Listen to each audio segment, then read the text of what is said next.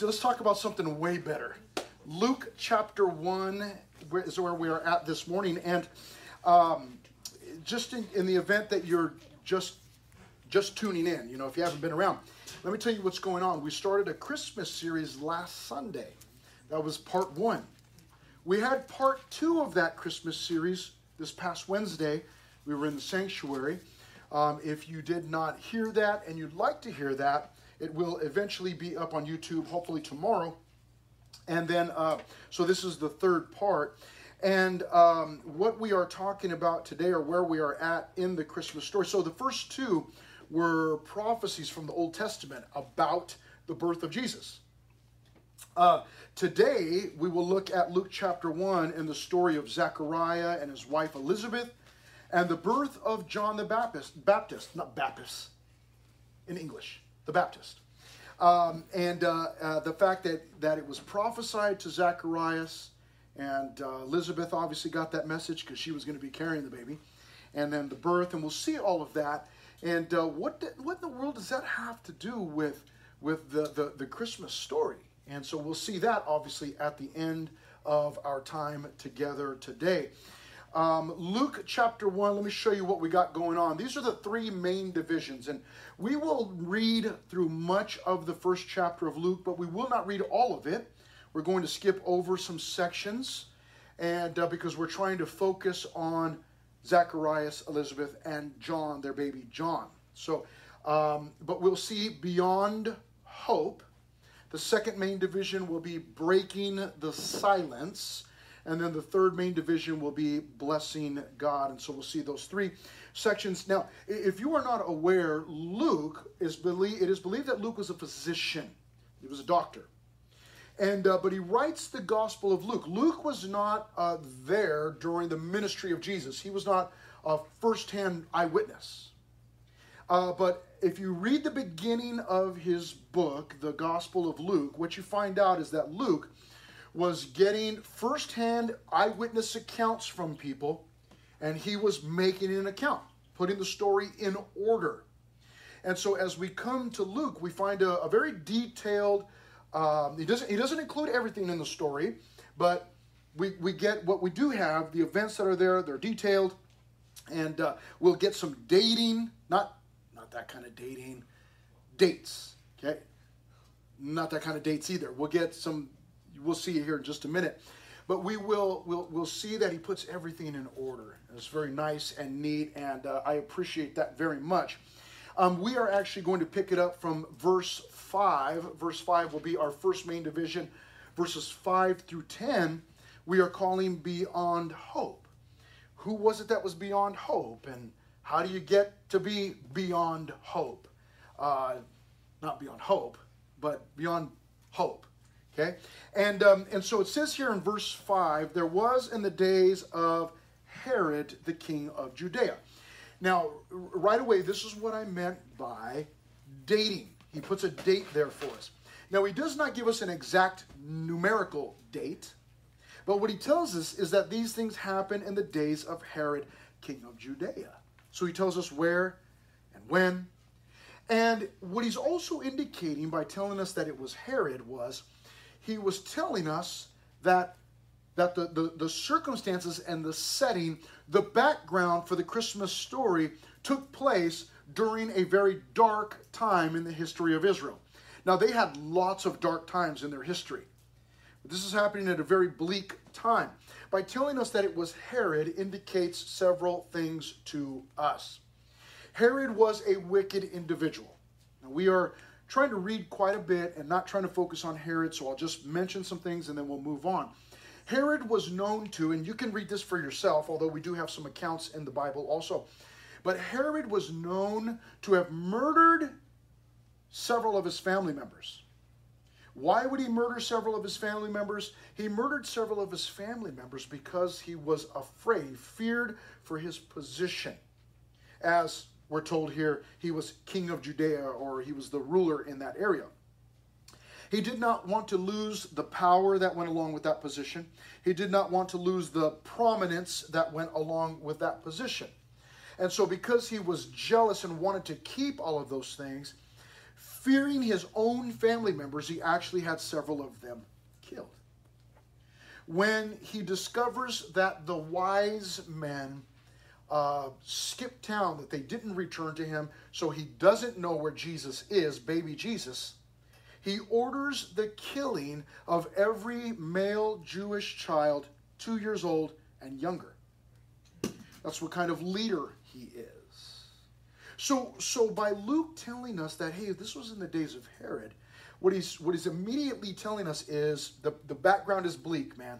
Things were not looking good at all. Now, that fits right in with what we've been looking at in our first two sessions, last Sunday and today. Because what we've been doing is we've been highlighting the dark times. And if you imagine a dark backdrop, and then, maybe a shiny diamond or a bright pearl against that dark backdrop, that's what we're looking at in this Christmas story.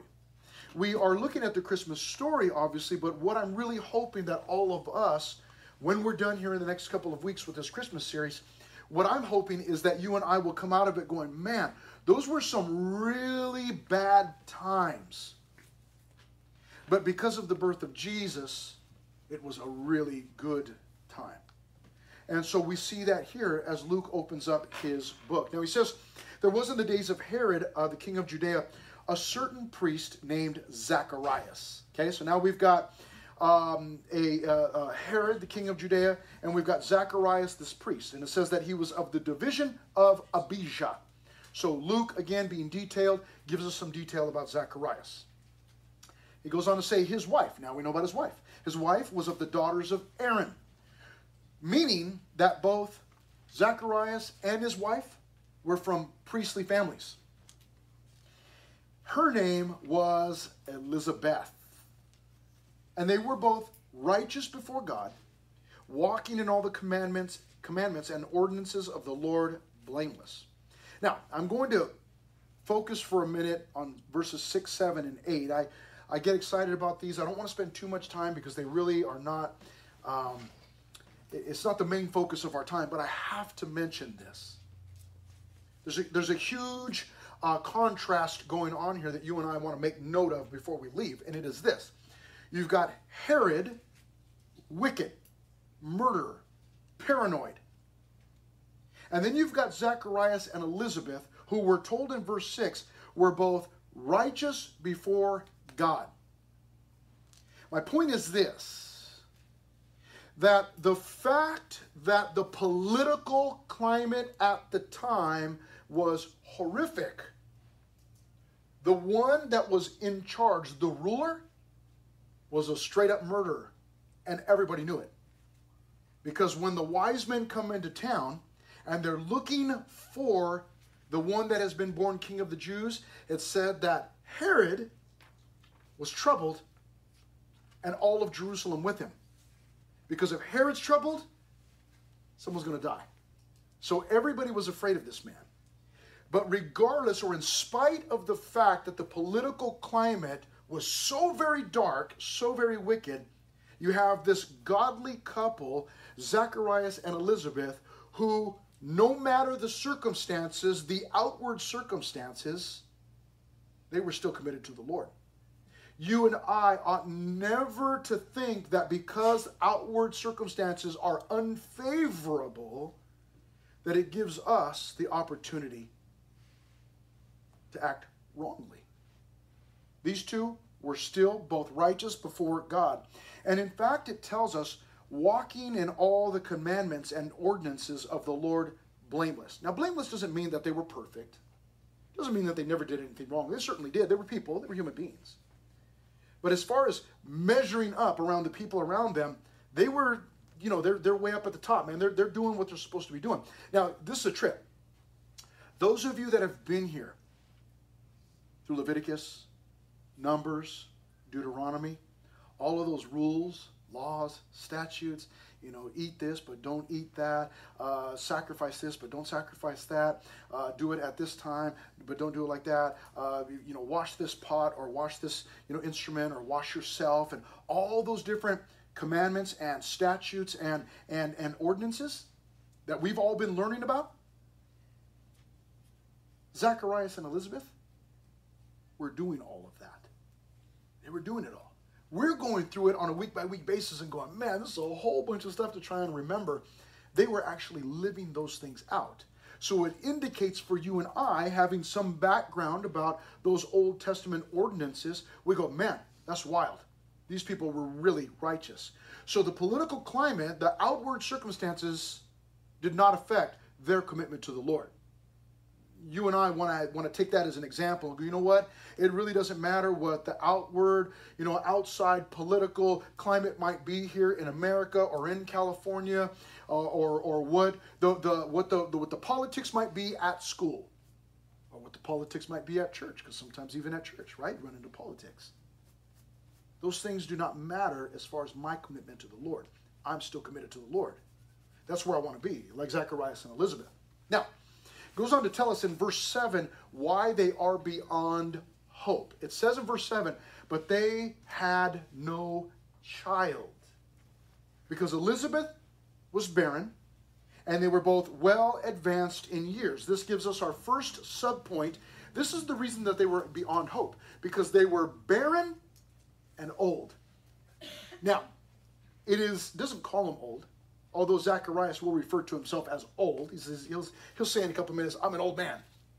But it's put very nicely. It says they're barren in verse 7, and they were both well advanced in years.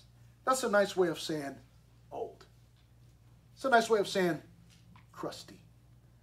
That's a nice way of telling us, indicating to us that they were barren, she was barren, her body medically, physically, could not produce children, but also that they were beyond the years of having kids anyways. In other words, it just wasn't going to happen. They were beyond hope. Nothing that they could do. Done. Their days of possibly having children were done. Now, again, let me mention, regardless of the outward circumstances, the political arena, these two were still committed to the Lord.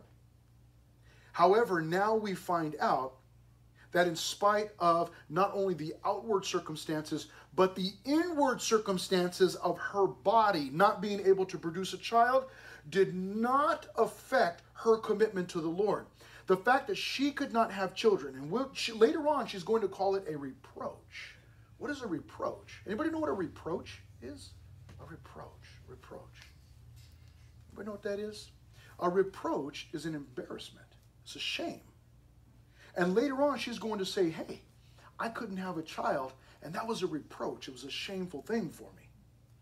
But the fact that she could not have children, the inward circumstances of her body, the outward circumstances of the political arena, those things did not affect their commitment to the Lord. They stayed true, man.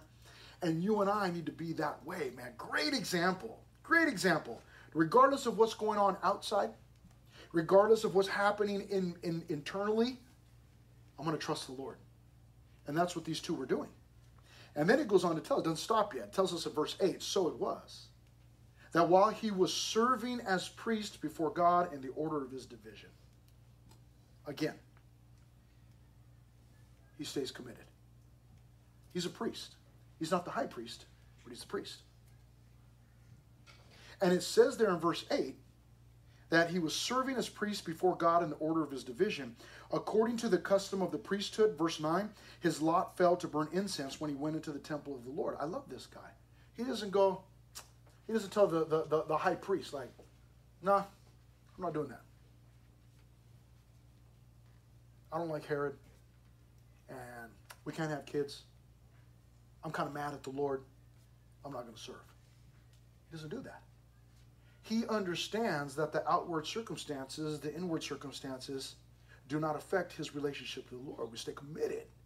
We stay committed. Some of us, we may have bad things happening. May have had some big family stuff going on. I don't understand. Now, I've seen it because of ministry. Families can just be nasty, man. Treat each other so badly. But that ought not stop us from being committed to the Lord.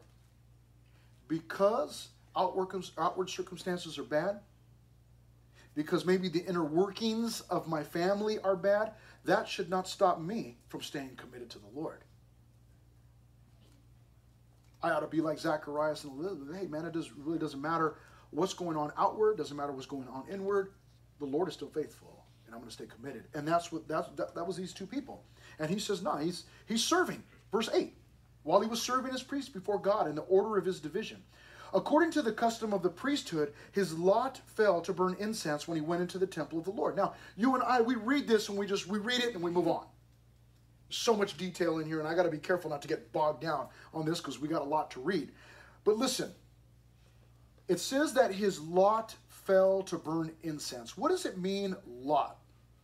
Well, it means that for you and I, what that would equate to today, is that essentially they flipped a coin. And it would be like taking two priests, and you go, all right, heads or tails?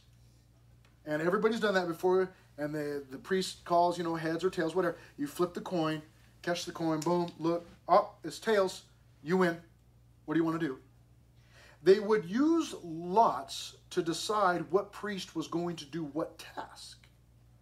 Now, that may seem weird, because it may seem like, well, man, aren't there like 5 or 10 priests? Like, why are they casting lots? Why do they have to do that? It is actually believed that there was a possibility. It could have been up to 20,000 priests at this time. 20,000. 20,000. No wonder they were casting lots to decide who did what. Now let me read something to you, a wonderful description here. It says in verse, or rather, this coming from verse 9, his lot fell to burn incense. We go, well, burn incense, like, whoopee. Maybe some of you do that in your house, burn incense. It says there were several lots cast to determine who did what at the morning sacrifice. The first lot determined who would cleanse the altar and prepare its fire. The second lot determined who would kill the morning sacrifice and sprinkle the altar, the golden candlestick, and the altar of incense. Some of us are familiar with these terms. The third lot determined who would come and offer incense. This was the most privileged duty. Those who received the first and second lots would repeat their duty at the evening sacrifice. So right now we're talking about the morning sacrifice. Those two guys would come back in the evening and do the same exact thing. But not so with the third lot. To offer the incense would be a once-in-a-lifetime opportunity. So the fact that he was chosen by Lot to do this means this is it. This is one shot, man. He's going into the temple in the morning. He's going to burn incense. He's going to pray. That's it. Never do it again for the rest of his life. The other two priests chosen by Lot that morning walked up to the temple on each... I'm sorry. Skipped a part. Before dawn, hundreds of worshipers gathered at the temple.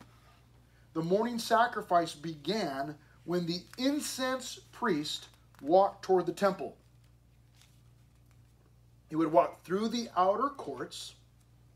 He struck a gong-like instrument known as the magrapha. So as he's walking, he's holding this instrument, and bong, bong, bong. Why did he do that? Eastern mysticism? What was that all about? No, it's because they didn't have a PA system. They couldn't go, attention, worshipers, please focus your attention to the center aisle. Couldn't do that. So he walks through, bong, bong, and that would let everybody know, all the worshipers that were there before dawn, now all of a sudden, oh, the hour of incense is starting. Turn our attention. Everybody quiets down. They're all watching. They're all listening. And so it says that he would use this magrapha. At this sound, the Levites, and these were temple servants, assembled and got ready to lead the gathered people in songs of worship to God. The other two priests, chosen by Lot that morning, walked up to the temple on each side of the priest, chosen to offer the incense. All three entered the holy place together. Okay, that would be the inner court, or the inside of the temple. One priest set burning coals on the golden altar. This is where the incense would go. They put coals on there, hot coals, so that you sprinkle the incense and then you can smell it. Okay? One priest set burning coals on the golden altar. The other priest arranged the incense so it was ready to go. Then those two priests left the temple, and the incense priest was left all alone in the holy place. In front of him was the golden altar of incense. It was 18 inches square and 3 feet high. On that small table lay the burning coals with little wisps of smoke rising up, hot and ready for the incense. Behind the gold altar was a huge, thick curtain, and behind that curtain was something called the Holy of Holies, or the most holy place, where no man could enter except the high priest, and that only on the Day of Atonement. As he faced the golden altar of incense, to his right would be the table of showbread, and to his left would be the golden lampstand, which provided the only light for the holy place. So as he's standing in there, incense beginning to burn, the smell of it, it's quiet, nobody else is in there. The only light is coming from the lampstand off to his left. They had no electricity. So you can imagine, inside there, it's quiet, it's dark, it's intimate. It says in verse 10 in your Bibles, and the whole multitude of the people was praying outside at the hour of incense. Let me read some more to you. It says, when the people saw the two men exit the temple, the worshipers that were there, they knew that the time to offer the incense had come. Those hundreds of people bowed or kneeled before the Lord and spread their hands out in silent prayer. I don't know if you knew this, but this is how the Jews pray. They don't, a lot of us close our, well, we don't really do that anymore, but when you were young, maybe you were taught to, put your hands together. That was because you were a naughty little kid, and if they didn't tell you to keep your hands together, you'd be like touching everything or whatever. So it's, hey, put your hands together. But they would pray with their arms spread out, essentially saying, Lord, I'm praying, and I want you to give me everything you got. Lay it on me. Those hundreds of people bowed or kneeled before the Lord and spread their hands out in silent prayer. They knew that at the moment the incense priest prayed in the holy place, in the very presence of God, for the entire nation. There followed several minutes of dead silence in all the temple precincts as Zacharias lingered in prayer in the holy place during this, the most solemn experience of his life. I was in the Philippines one time on a mission trip, and we had gotten one of the little taxi motorcycles to go into town. It's a little motorcycle with a cart behind it so you could fit several people on there. The Filipinos, man, they're so small. They fit people all on the seats, on the top of the thing. I mean, they could be riding down the street on a little motorcycle with like 10, 12 people on the thing. Americans, maybe 3 or 4 of us. We're kind of big, One of the guys was like, one time we were trying to get a taxi, and he told us he was saying something in Tagalog. And it's like, well, I don't understand what he's saying. And we had to get a translator. The translator said, oh, he said you guys are too big. He ain't taking you. Wow. But we were on one of these little taxi cars, and we're going through town. Now, Philippines is insane in the city. You go into the city, man, noise, honking. Everybody's honking. Fumes from the vehicles. It's hot. Everybody's honking. They're just driving all crazy. And as we're going through town, all of a sudden, bong, bong, bong, we hear this loud bell coming from the Catholic Church, huge Catholic church. Everything and everyone literally stopped for a minute. The whole place shut down. We came right in the middle of the street. He just stopped, turned off his motorcycle. And I'm looking around like, what in the world are we in the Twilight Zone? Like, what just happened? Are they going to kill us? Like, what were they doing? And then I found out it was because when the bell rings for the church, everybody stops to observe a moment of prayer and silence, of reflection. It's like, wow, it's pretty cool. It's kind of cool. And then once it was done, broom start that thing back up, and everybody starts honking again. Here, they know that the two priests have just come out. All the worshipers are watching. They just came out. And they know that Zacharias is inside the incense priest. And they know that he's going to be sprinkling incense on the hot coals. It will begin to, it's an aroma. It smells good. And they know that he will be spending that time praying for the nation. So everybody's quiet. Everybody's waiting for him to come out so that they can continue with their worship service. But he's lingering in there. What is he doing? What's happening? Well, we find out in our next main division, breaking the silence. So it says in verse 11, then an angel of the Lord appeared to him, standing on the right side of the altar of incense. And when Zacharias saw him, he was troubled, and fear fell upon him. You see, as far as Zacharias knows, he's in the temple by himself. There's nobody else in there. He's quietly praying. And then as he's at the altar of incense, the Holy of Holies behind him, it's very solemn, it's a holy moment. All of a sudden, an angel appears standing at the right hand of the altar of incense. Now it's dark, candlelight, quiet, everybody outside is quiet, and all of a sudden this angel appears. Several years ago, my house was broken into twice. And the second time that I came home and found my house broken into, it was in shambles, man. I mean, just stuff turned over, stuff broken. And I remember I was sitting on the couch. We called the police, waiting on the police. I'm sitting on the couch. Don't touch anything. Let's wait till the police get here. And got a phone call. It was actually an alarm company. And they said, hey, we're going to be in your neighborhood on such and such a day this week. We'd love to stop and talk to you about an alarm. I said, perfect. Stop by. I need an alarm. And I bought an alarm. They came and they hooked it all up. Sometime after that, it was early morning. We're all laying in bed. And I was awakened. I mean, it was morning, okay? But I was awakened by the sound of my alarm siren going off. They put the siren in the attic. So the alarm all of a sudden, just out of nowhere, boo, woo, woo, woo. I went from sleeping to running down my hallway. I do not remember waking up. I do not remember getting out of bed. I do not remember leaving my room. All I know is, boo, woo, woo. And the next thing I knew, I was in the hallway, running toward the front room. In my mind, somebody has just broken into my house, and I am going to kill him or them, whoever's in here. I'm going to kill him. I took off running. I didn't grab the bat. I didn't grab a knife. Pastor Chris in his pajama shorts running down the hallway.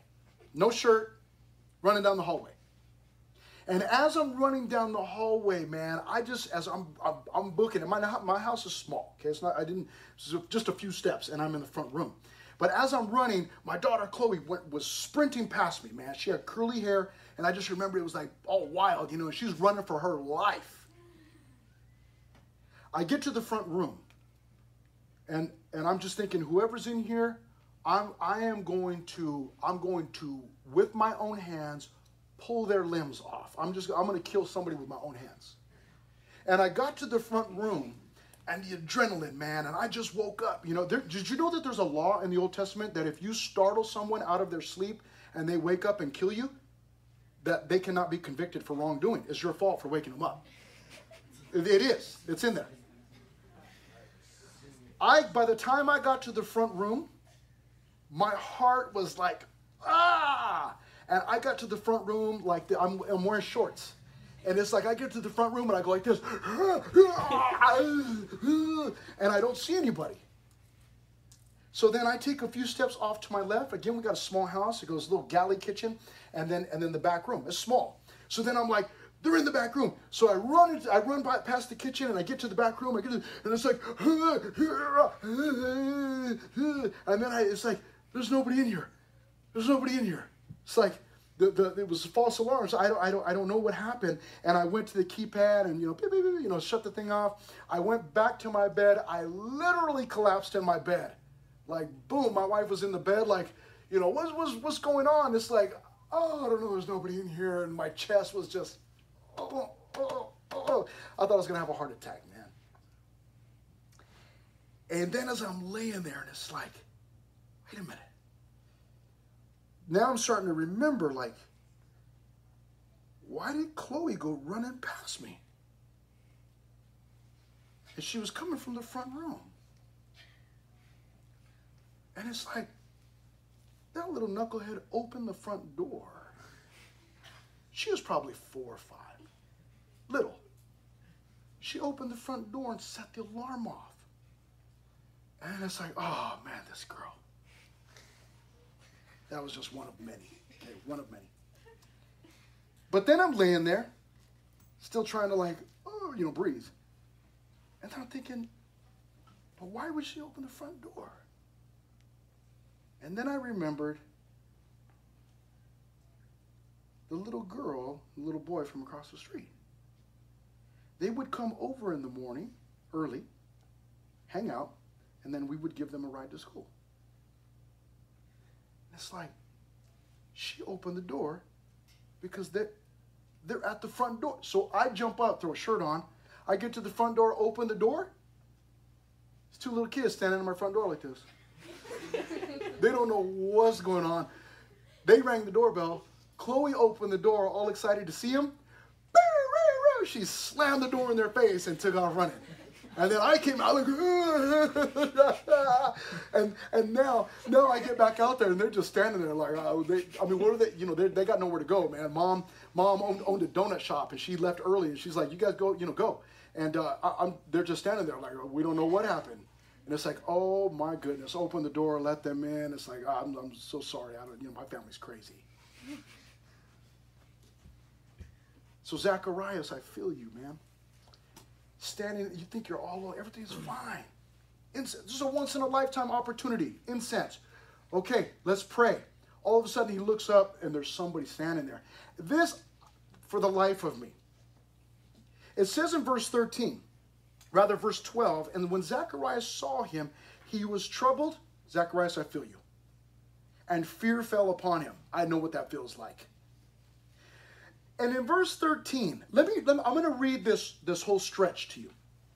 But the angel said to him, do not be afraid, Zacharias. For your prayer is heard, and your wife Elizabeth will bear you a son, and you shall call his name John. And you will have joy and gladness, and many will rejoice at his birth. For he will be great in the sight of the Lord, and shall drink neither wine nor strong drink. He will also be filled with the Holy Spirit, even from his mother's womb. And he will turn many of the children of Israel to the Lord their God. He will also go before him in the spirit and power of Elijah, to turn the hearts of the fathers to the children, and the disobedient to the wisdom of the just, to make ready a people prepared for the Lord.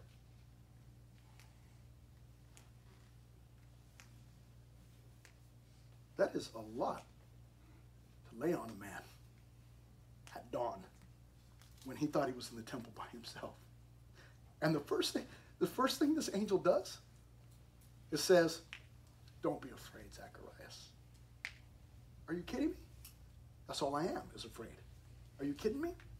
When I was in the Philippines on that same trip, we crashed in one of the jeepneys. I was sitting in the back. They didn't have window, or they didn't have glass. They just had cutouts, these long cutouts.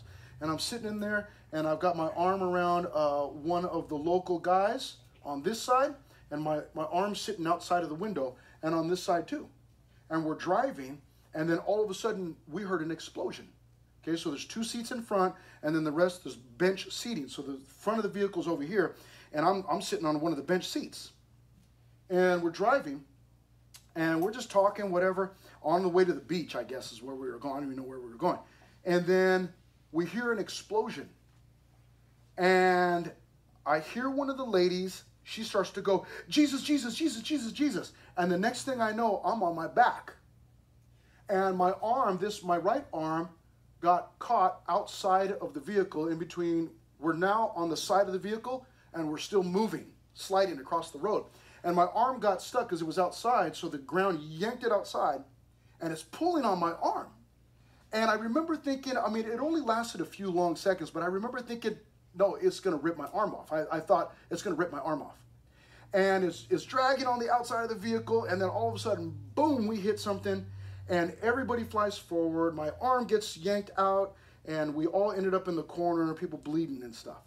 And I got out, and it's like, I got out of the vehicle. We're on the side of the road now, and I get out of the vehicle. I remember I got out like this, like, I'm looking at my arm like, I cannot believe I still have an arm. This is crazy. And we went to the hospital, and I have a little scar right here, a little tiny scar. That's all I got. You would look at it and go, come on, that story's not real. I ended up with a little tiny scar. I called my wife because she's still in the United States, and I thought if she sees this on social media, you know what I mean? Like, she's going to freak out.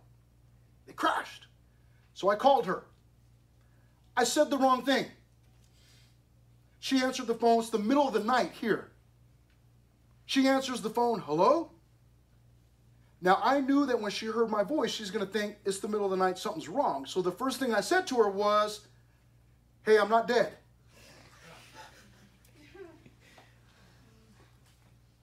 She's thinking, in the few little minute, those little moments, she hears I'm not dead, and she's thinking, yeah, but your body's cut in half, or you're in a pit, or you're lost at sea, or all these things run through her mind. It was the wrong thing to say. I understand. The angel shows up. Zacharias freaks out. And what does the angel say? Do not be afraid, Zacharias. I don't know why. Why doesn't he just give him a moment like, hey, I know you're freaking out. I'll give you a moment. Go ahead. I'm an angel. I'll tell you what's going on, but go ahead and freak out for a minute. He just says, don't be afraid. And then he immediately launches into this prophecy concerning him and his wife and this son that they're going to have named John. Did you notice that? He told him, your prayer is heard. He said that in verse 13.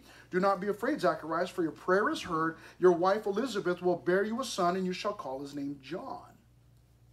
And then there's no husband and wife sitting down to go, well, what name would you like, honey? Well, yeah, I don't like that name. Well, let's pick a different name. There's none of that. The angel says, you're going to have a son, and you're going to call him John. And then he goes on to tell him about John, man. All these incredible things. And I'll sum it up for you because we're going to move on.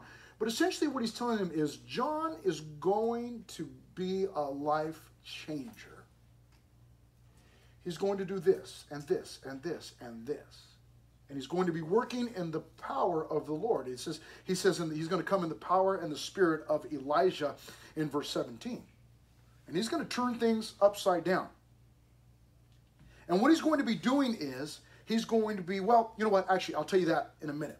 But understand that what happens here when the angel, and he says there that this is an answer to prayer. He tells Zacharias that your prayer has been heard. But here's what you and I miss when we just go through the story real fast. When the angel spoke and said, do not be afraid, Zacharias, it broke 400 years of silence. You go, what are you talking? 400 years of silence? What do you mean? For 400 years, there had not been a recorded message. By recorded, I mean it hadn't been written down. There had been no official recorded message from God. For 400 years, they had not heard any new prophecies, nothing new from the Lord. They had the Old Testament, the Pentateuch, the prophets, the minor prophets, the poetic books, those different things, but there was nothing new. So when the angel shows up inside of the temple and says, do not be afraid, 400 years of silence had been broken. And they broke it, the angel broke it, by saying, hey, you're receiving an answer to your prayer. You've been praying for a kid? Got a kid for you. But I think that Zacharias had been praying for Messiah also. And we'll see that. as we move on. Beginning at verse 18, we see that Zacharias is rebuked for unbelief. Verses 18 to 25. This is another funny part. And Zacharias said to the angel, "How shall I know this? For I am an old man, and my wife is well advanced in years." You like how I like Zacharias. He said, "Listen, I'm too old to have kids. And my wife, she's well advanced in years." He says, what he is saying to the angel is, "I do not believe you. We're too old. We can't have kids. Angel, you might have got the wrong address. Maybe you were supposed to come tomorrow. Maybe you were supposed to come yesterday. We're too old. This can't happen." That's essentially what Zacharias is saying. And I love the angel's reply, verse 19. Because he asked the question, "How shall I know this?" Verse 19, and the angel answered and said to him, "I am Gabriel, who stands in the presence of God, and was sent to speak to you and bring you these glad tidings." I think that's hilarious. Zacharias sees an angel. He must know that it's an angel because he just appeared out of nowhere. And then he says, it's a good story, but how's it really going to happen? And I love the angel's response. The angel goes, "I'm Gabriel." As if to say, I'm an angel. This is obviously a miraculous moment. This is not ordinary. So why would you not believe me? Like, I'm an angel. I'm standing right here. That's what I see in his response. "I am Gabriel. I stand in the presence of God. I was sent to speak to you to bring these glad tidings." He says in verse 20, "But behold, you will be mute and not able to speak until the day these things take place, because you did not believe my words, which would be fulfilled in their own time." And the people waited for Zacharias and marveled that he lingered so long in the temple. But when he came out, he could not speak to them, and they perceived that he had seen a vision in the temple, for he beckoned to them and remained speechless.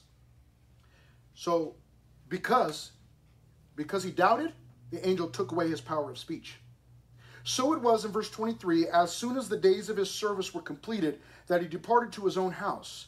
Now after those days, his wife Elizabeth conceived, and she hid herself 5 months, saying, "Thus the Lord has dealt with me in the days when he looked on me to take away my reproach among people." You see, today, in today's society, oftentimes having kids is seen as that's inconvenient, man.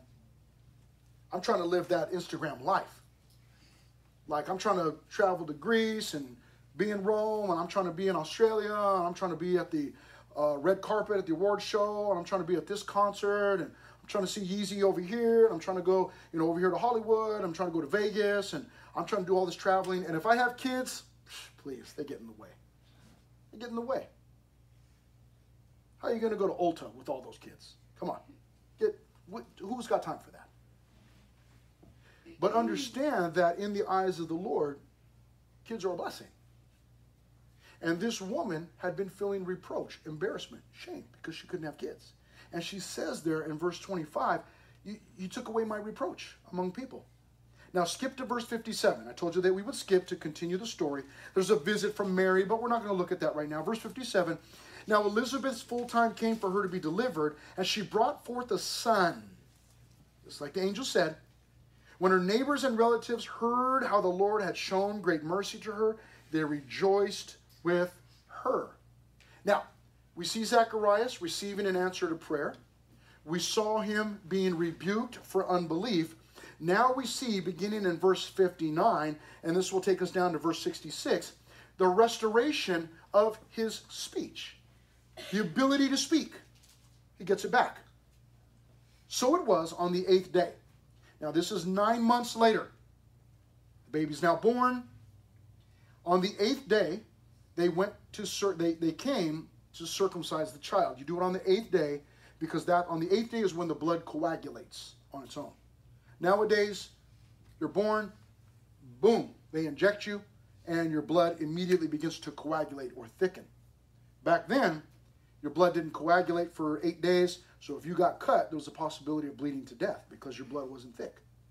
It would just keep on bleeding. So they waited eight days. It says, so on the 8th day they came to circumcise the child, and they would have called him by the name of his father Zacharias. So it seems that when they baptized, or when they circumcised the baby, they then would officially name the baby, and they were going to name him Zacharias. But his mother, Elizabeth, verse 60, answered and said, no, he shall be called John. But they said to her, there is no one among your relatives who is called by this name. In other words, John, that's not a family, that's not your family name. Now, some of you might be named after your grandparents or after an aunt or somebody. Or maybe you got your mom or your dad's name. It's a family name. They're thinking the same thing. John, that's not your family name. So in verse 62, they made signs to his father what he would have him called. And he asked for a writing tablet. Why did he ask for a writing tablet? Because he can't speak. Why can he not speak? Because he doubted God's message. And so it says in verse 63, and he asked for a writing tablet, and he wrote saying, four words, his name is John. So they all marveled. What? Immediately his mouth was open and his tongue loose, and he spoke, praising God. Immediately his mouth was open and his tongue loosed, and he spoke, praising God. It has been 9 months since this man has been able to talk. 9 months. 9 months. That might have been a blessing for his wife, huh? She probably like just fed him broccoli all 9 months, and he couldn't complain about it. Couldn't say anything. Smiggle face. Couldn't say anything. Had no ability to speak. 9 months. And 9 months later, he takes his writing tablet. His name is John. Shows it to everybody. Everybody went, oh, his name is John. And immediately his mouth was open, his tongue was loosed. And what's the first thing he said in verse 63? Verse 64, and he spoke and he said, go Raiders. Is that what he said? Go Doyers. What did he say? Can I have a glass of water?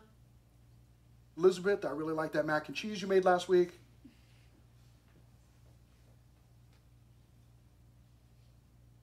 What's the first thing he did? It says that he spoke praising God. That's the very first thing. He didn't say, oh, what a beautiful baby boy. He didn't say, oh, thank you all so much for coming. Thank you for bringing the macaroni salad. The very first thing he does is he opened his mouth praising God. Why did he lose his ability to speak in the first place? Because he doubted. Because doubt and fear is always going to keep you from speaking up. Zacharias, 9 months prior to this, was in the temple, experienced the greatest event of his life. And because he doubted,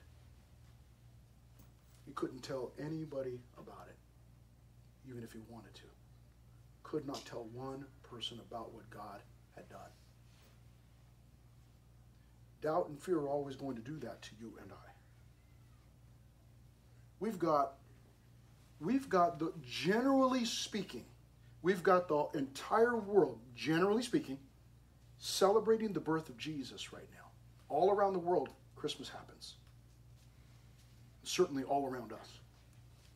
Everybody's making their plans, Christmas parties going on, and church, and you got your gifts in mind, and all the different things. We have a month of opportunities to talk to people about the reason for the season. And yet, so often, you and I, because of doubt and because of fear, lose our ability to speak, to tell other people about Jesus. Zacharias lost his ability to speak. He could not tell anybody what he had seen at that temple. At least, not adequately, he could not describe it. And the first moment after 9 months and 8 days, the first opportunity that he gets to speak, he says, man, I'm not wasting another moment. And the first thing he does is he immediately begins to praise God for all of this. You and I have an opportunity right now to talk to family and friends and to say, oh, Christmas, yeah, you like the decoration? Yeah, we put that all up, man. I mean, why do we bring fake plants inside of our house? And why, pray tell me, do we put a tree up?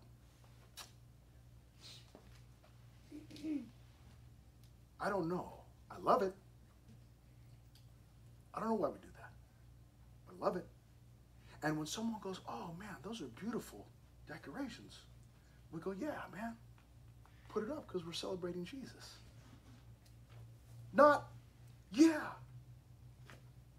It reminds me of Frosty the Snowman. Or, oh, Christmas tree, oh, Christmas tree, oh, Tenenbaum.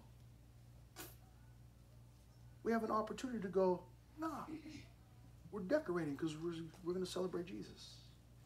And we have an opportunity to point others to Jesus. What we want to do is make sure that our doubt, our fear, man, doesn't shut us up. We want every opportunity that we can get to praise God. That's where Zacharias is at now. He learned his lesson. He learned his lesson. He's like, I'm not shutting up anymore. Then fear came on all who dwelt around them, and all these sayings were discussed throughout all the hill country of Judea. And all those who heard them kept them in their hearts, saying, what kind of child will this be? And the hand of the Lord was with him. Now, we will go through this fast, beginning at verse 67 through 80. We got to get you out of here in about 5 minutes. It says in verses 67 through 80, he's blessing God. Look at verse 67. Now his father Zacharias was filled with the Holy Spirit and prophesied, saying, blessed is the Lord God of Israel. There it is, blessing God. But what is he blessing God for? I'm so glad that you asked. Verse 68, for he has visited and redeemed his people. In other words, he's come to our rescue. And has raised up a horn of salvation. The horn of salvation is a picture of strength. He's raised up a horn of salvation for us in the house of his servant David. You know what that is? That's a reference to Messiah. So what he's doing here is he's blessing God for Jesus. Jesus is still 6 months inside of his mother's womb. He's been there for 3 months, 6 more months after this. He's got 6 more months. But what Zacharias recognizes is that the visit from Gabriel the angel, telling him that he was going to have John, that he was going to be this forerunner, he understands, my baby has been born. That means that the Messiah is coming. This is a promise. The fact that the baby John has been born means that the Messiah is on his way. And that's what he's blessing God for. Verse 69. Verse 70, as he spoke by the mouth of his holy prophets who have been since the world began. He promised it a long time ago. That we should be saved from our enemies and from the hand of all who hate us. To perform the mercy promised to our fathers and to remember his holy covenant. The oath which he swore to our father Abraham. To grant us that we, being delivered from the hand of our enemies, might serve him without fear, in holiness and righteousness before him all the days of our life. And then, finally, in verses 76 through 80, he blesses God for John, his own son. Look at verse 76. And you, child. Now he looks at his son. And he says, will be called the prophet of the highest. Why? For you will go before the face of the Lord to prepare his ways, to give knowledge of salvation to his people by the remission of their sins, through the tender mercy of our God, with which the dayspring from on high has visited us, God in flesh, to give light to those who sit in darkness. What's the name of our entire series? True light. Look at verse 79. To give light to those who sit in darkness and the shadow of death, to guide our feet into the way of peace. So the child, that's John, grew and became strong in spirit and was in the deserts till the day of his manifestation to Israel. So Zacharias understood that his son, now he's blessing God because he goes, hey, Jesus is on his way. And then he turns toward his son. He goes, John, there's a little baby, eight days old. He goes, hey, you're going to lead the way. You're going to prepare everybody for Jesus. And that's exactly what John the Baptist did. He was 6 months older than his cousin Jesus. And he was preparing. He was out there baptizing for the remission of sins, telling everybody, hey, the kingdom of God is coming. You got to get ready. And then one day, he's standing out there baptizing, talking to some of his students. And he looks over and sees Jesus walking. And he tells his students, behold, the Lamb of God who takes away the sin of the world.